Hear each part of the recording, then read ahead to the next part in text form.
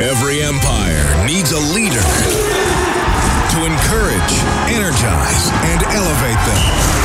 We are Eskimos Empire, and this is the Eskimos Coaches Show with our leader, Jason Moss. Brought to you by Michener Allen Auctioneering, Canada's largest public automotive and RV auction. Here's Morley Scott with Jason Moss on Eskimos Radio, 630 CHED. There's Rainey taking the ball at the 15 on the kickoff on the far side. He finds a bit of a hole, gets across the 35 to 40. Chris Rainey to midfield. No one's going to catch him. Rainey to the 25, the 10. Touchdown for the BC Lions. Chris Rainey again with a kick return touchdown. Riley drops, scrambles to the right side now. He's going to take off himself. He's going to throw. He's got a man wide open. Touchdown Eskimos. Bryant Mitchell in the end zone.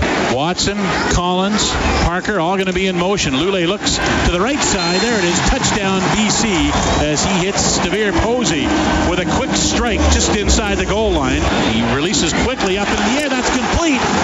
And is that going to be another touchdown? To the end zone for Posey as Aaron Grimes could not catch him, and another big bomb for the BC Lions. Lule takes the snap, but he'll throw. He's looking for the end zone. There it is, touchdown, and it's another one for Devere Posey, who's got 3 touchdowns in the third quarter. Lule takes the snap, drops back, looks to the left side, and throws. Intercepted. It's intercepted, and the Eskimos have it. It's Aaron Grimes with it. Is he going to score? He gets inside the 20 to the end zone. Touchdown Eskimos. Aaron Grimes brings the Eskimos back to life. They inch a little bit closer with 5 minutes to play. Benson to Fajardo, and then the kick will come from long. He lays into it. It is up, and it is through. It's a 10-point game with 13 seconds to go. That's going to do it. It's not a minor miracle anymore that the Eskimos are looking for. It's a fait accompli now. Final score Friday night in Vancouver, BC Lions 42, your Edmonton Eskimos 32. The Eskimos unable to hold on to a lead that they had early and a lead that they had in halftime. The BC Lions, a huge third quarter, and they were able to get the win and clinch a playoff spot. The Eskimos' playoff hopes now, well, we got to wait and see. The Eskimos are on a bye. Calgary will play Winnipeg on Friday. The Eskimos need the Stampeders to win that game. If the Stamps do win, then Saturday, November 3rd, Brickfield at Commonwealth Stadium, the Bombers and Eskimos will play for the final playoff spot in the league. Thanks a lot for tuning in tonight. It's the Eskimos Coaches Show. Reed Wilkins sitting in for Morley Scott. So the Eskimos 8-9. They finish the road portion of their schedule with a record of just 2-7. They have lost their last 6 road games. Pleased to be joined by Eskimos head coach Jason Moss. Jason, welcome back to the show. How are you doing? I'm doing great, thank you. Well, thanks for making time to join us. I know a tough game for you guys, obviously, Friday against the BC Lions, and now into the bye week. Jason, just maybe we'll run through some of the key plays and moments from that game. First of all, started off pretty good. You wound up with a 12-0 lead. The Lions took some costly penalties. What do you think allowed you guys to get the jump in that game? Well, I just think execution. I mean, that's the kind of the name of the game early in the game is who's ready to play, and I thought we were ready to play and, took advantage of some things, but jumped out to the lead and then had a turnover and then a special teams touchdown against us to lose the lead. And we fought back, got the lead to finish the half, and then that third quarter happened and took us out of the game. The Rainey kick return was a pretty big play, obviously, and I know he got you guys earlier in the season as well. From what you saw on that play, and I know he's an excellent returner, and he's gonna hit his holes pretty well. But what did you see on that that allowed him to get some room?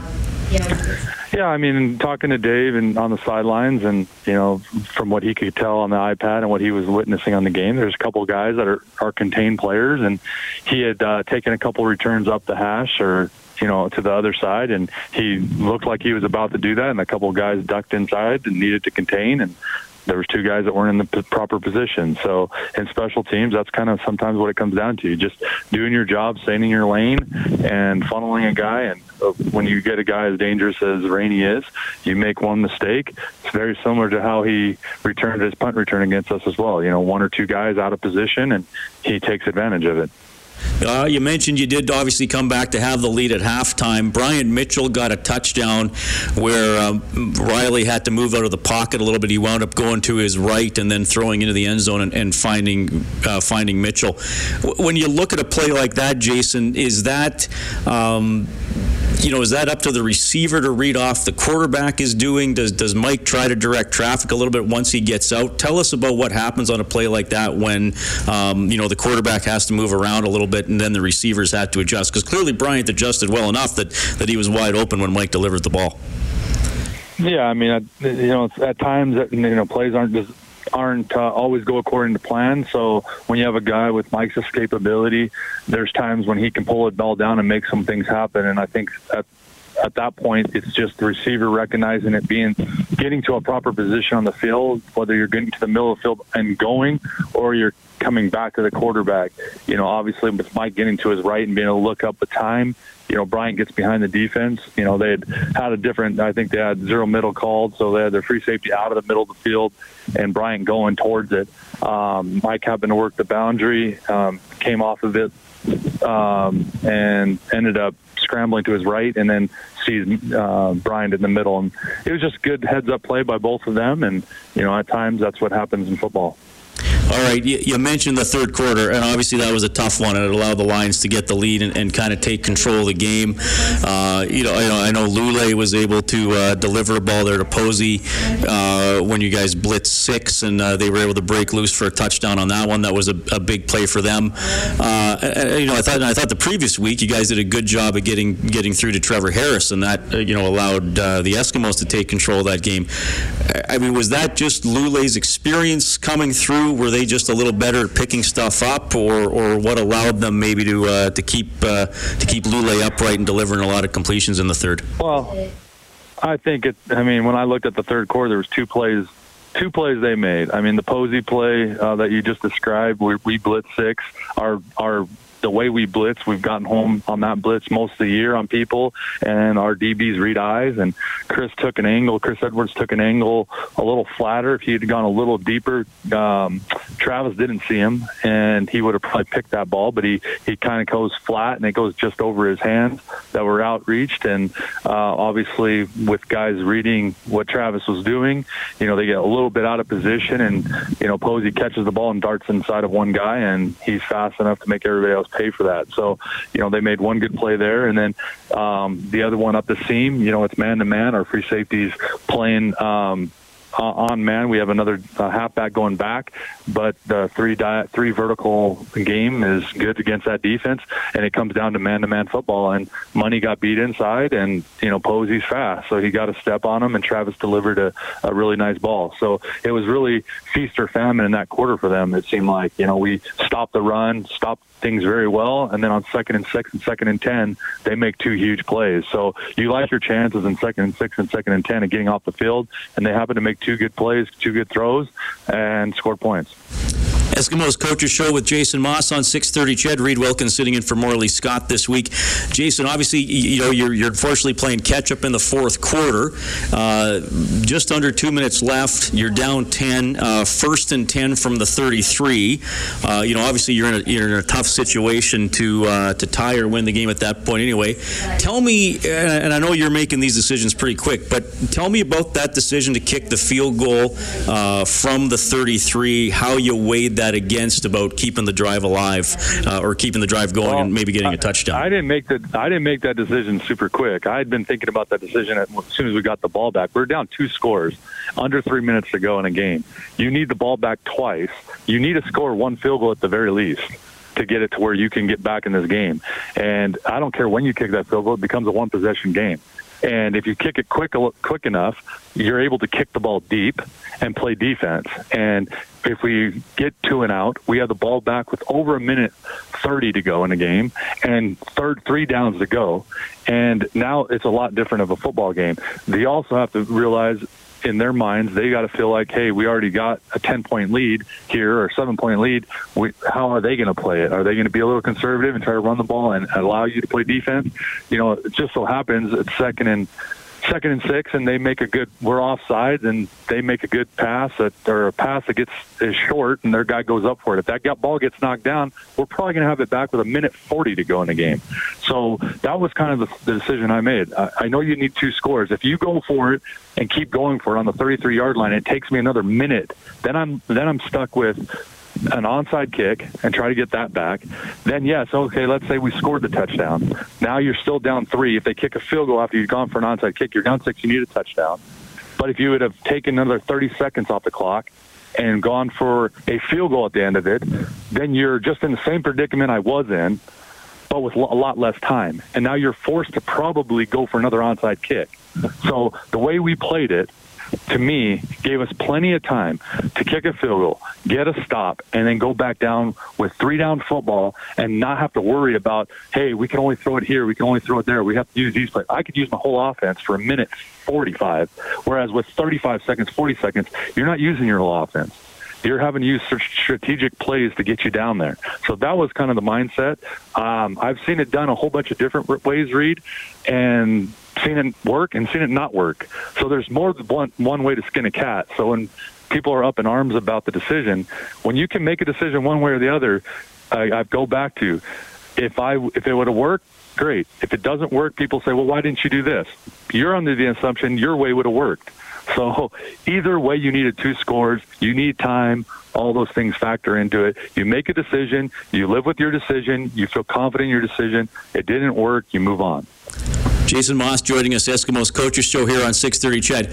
Okay, Jason, so BC wins that one. You guys get knocked down to 8-9 on the season. Just want to ask you some maybe bigger picture questions here. Even going back to the first time you played in Vancouver, there have been some tough second halves where maybe you led at the half and the other team came on. To you, is there a common theme where the same sort of thing has kept happening in some second halves? Has it been different game by game? How would you sum up some of those struggles in the second half?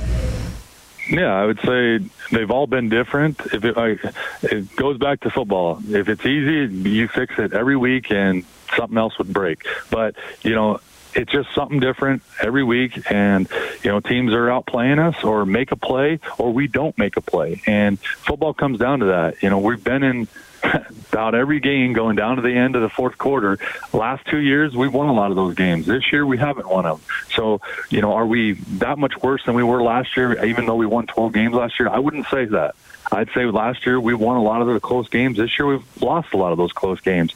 We're still playing good football to be in those games, but the second halves just haven't gone our way. And, it's a play here, a play there. It's a pick six. It's a tip ball. It's, a guy getting beat in one-on-one. It's a little bit of everything. And, I could call things differently. I mean, trust me, I look at that too and say, gosh, I wish I would have ran it on 2nd and 4 instead of trying to throw it. And maybe that thing doesn't happen, but that's hindsight. I feel confident about the call, and you make the call and you live with it. I give credit to some of the teams we've been playing. I mean, you look at our league, look how, we're 5th place right now. We're out of the playoffs, and yet the 2nd place team who's had a playoff spot wrapped up for 2 weeks is the same predicament we're in. So, record-wise. And, we've beaten every team but one, and we had a lead on them, and they kicked the last-second field goal to beat us. Otherwise, we'd beat every team in our league. So there's a lot of good teams in our league, and it's really a tight race. So I hope it comes down to this last game because it's probably what should happen. Jason, C.J. Gable wound up with 6 carries for 11 yards against the Lions. Obviously, those aren't very large numbers. He's had some big games. He's had some quieter games. He's had some games with a lot of touches, some games with fewer touches. In terms of the very low numbers against the Lions, what do you think was the cause of that? That A, he didn't get the ball a lot, and B, never really got anything going. Yeah, I mean, some of the carries he got, we didn't do a whole lot with them. Other carries, we called 6 more runs that got pulled by Mike because he reads the defense and throws it. And some of those were complete, some of those weren't. So, we called 6 or 7 more runs for CJ, and the defense dictated that he wasn't going to. Times when there was a hole there, we didn't make it, and didn't get the yards to continue wanting to run the ball. I'll also say this: first half we didn't run the ball a whole lot. We had scored 20 20 points and had a lead. So, the game plan, you look at that and say, well, you didn't run a whole lot in the first half, yet you got the lead. In the second half, you didn't run it at all. Well, that was partly due to the third quarter of a team coming back on you, and you feel like, man, I've got to get something going here. And some of the pass plays that we have are built to get the ball down the field so that we can catch back up or feel better about getting into field position battles. And that's just how it goes. Sometimes, your plan going into a game that you want to establish the run doesn't quite happen, and sometimes it's just dictated another way. All right, Jason, and obviously, we've talked a lot in recent weeks that you guys controlled your own destiny. Now, at least for the short term, unfortunately, that isn't the case. Calgary and Winnipeg will obviously decide whether or not your game on November 3rd against the Bombers will be for a final playoff spot, or if things will be wrapped up by then.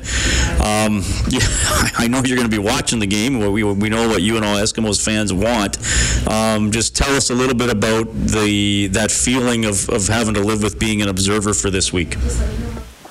Yeah, it's not a good feeling, and I don't think anybody wants to be in this position where you have to count on Calgary to beat Winnipeg for your own livelihood. But it is what it is. That's why, after the game, in our locker room, we had talked about all week, this is a playoff game. It's a must-win for us, and it was. Except that the reason it was a must-win is so we could control our own destiny from there on out. This now it comes down to, hey, the season's not over. We just need a little help now. So don't go beating yourself up to the point where you can't come back from that. We still got to play good football week 18 regardless, and it's very doable. So, I'm not one of those guys that's going to give up ever. So, in my mind, Calgary's going to go handle their business, and we got to handle ours the next week. So, that's as much as I'm a fan of the CFL, I'm a bigger fan right now of Calgary than anybody, and, I'd like to have some help. But after that, we got to do our part. Jason, appreciate you making time for us. Enjoy the rest of the bye week. I know it's going to be a busy week of prep for Winnipeg on November 3rd. Thanks a lot for joining us. No problem, Reed. Thank you. That's Eskimos head coach Jason Maas. You're listening to the Eskimos Coaches Show, presented by Missioner Allen Auctioneering. The Eskimos Coaches Show with Moss and Morley. Brought to you by Missioner Allen Auctioneering. We have the selection. You set the price. On Eskimos Radio, 630 CHED. It's the Eskimos Coaches Show on 630 CHED. Reed Wilkins sitting in for Morley Scott. Eskimos on a bye week. The big game affecting the green and gold is Friday when Winnipeg takes on Calgary. That game in Winnipeg. Calgary must win for the Eskimos to stay alive in the playoff race, and then it would all come down to the game on Saturday, November 3rd, when the Eskimos host the Bombers.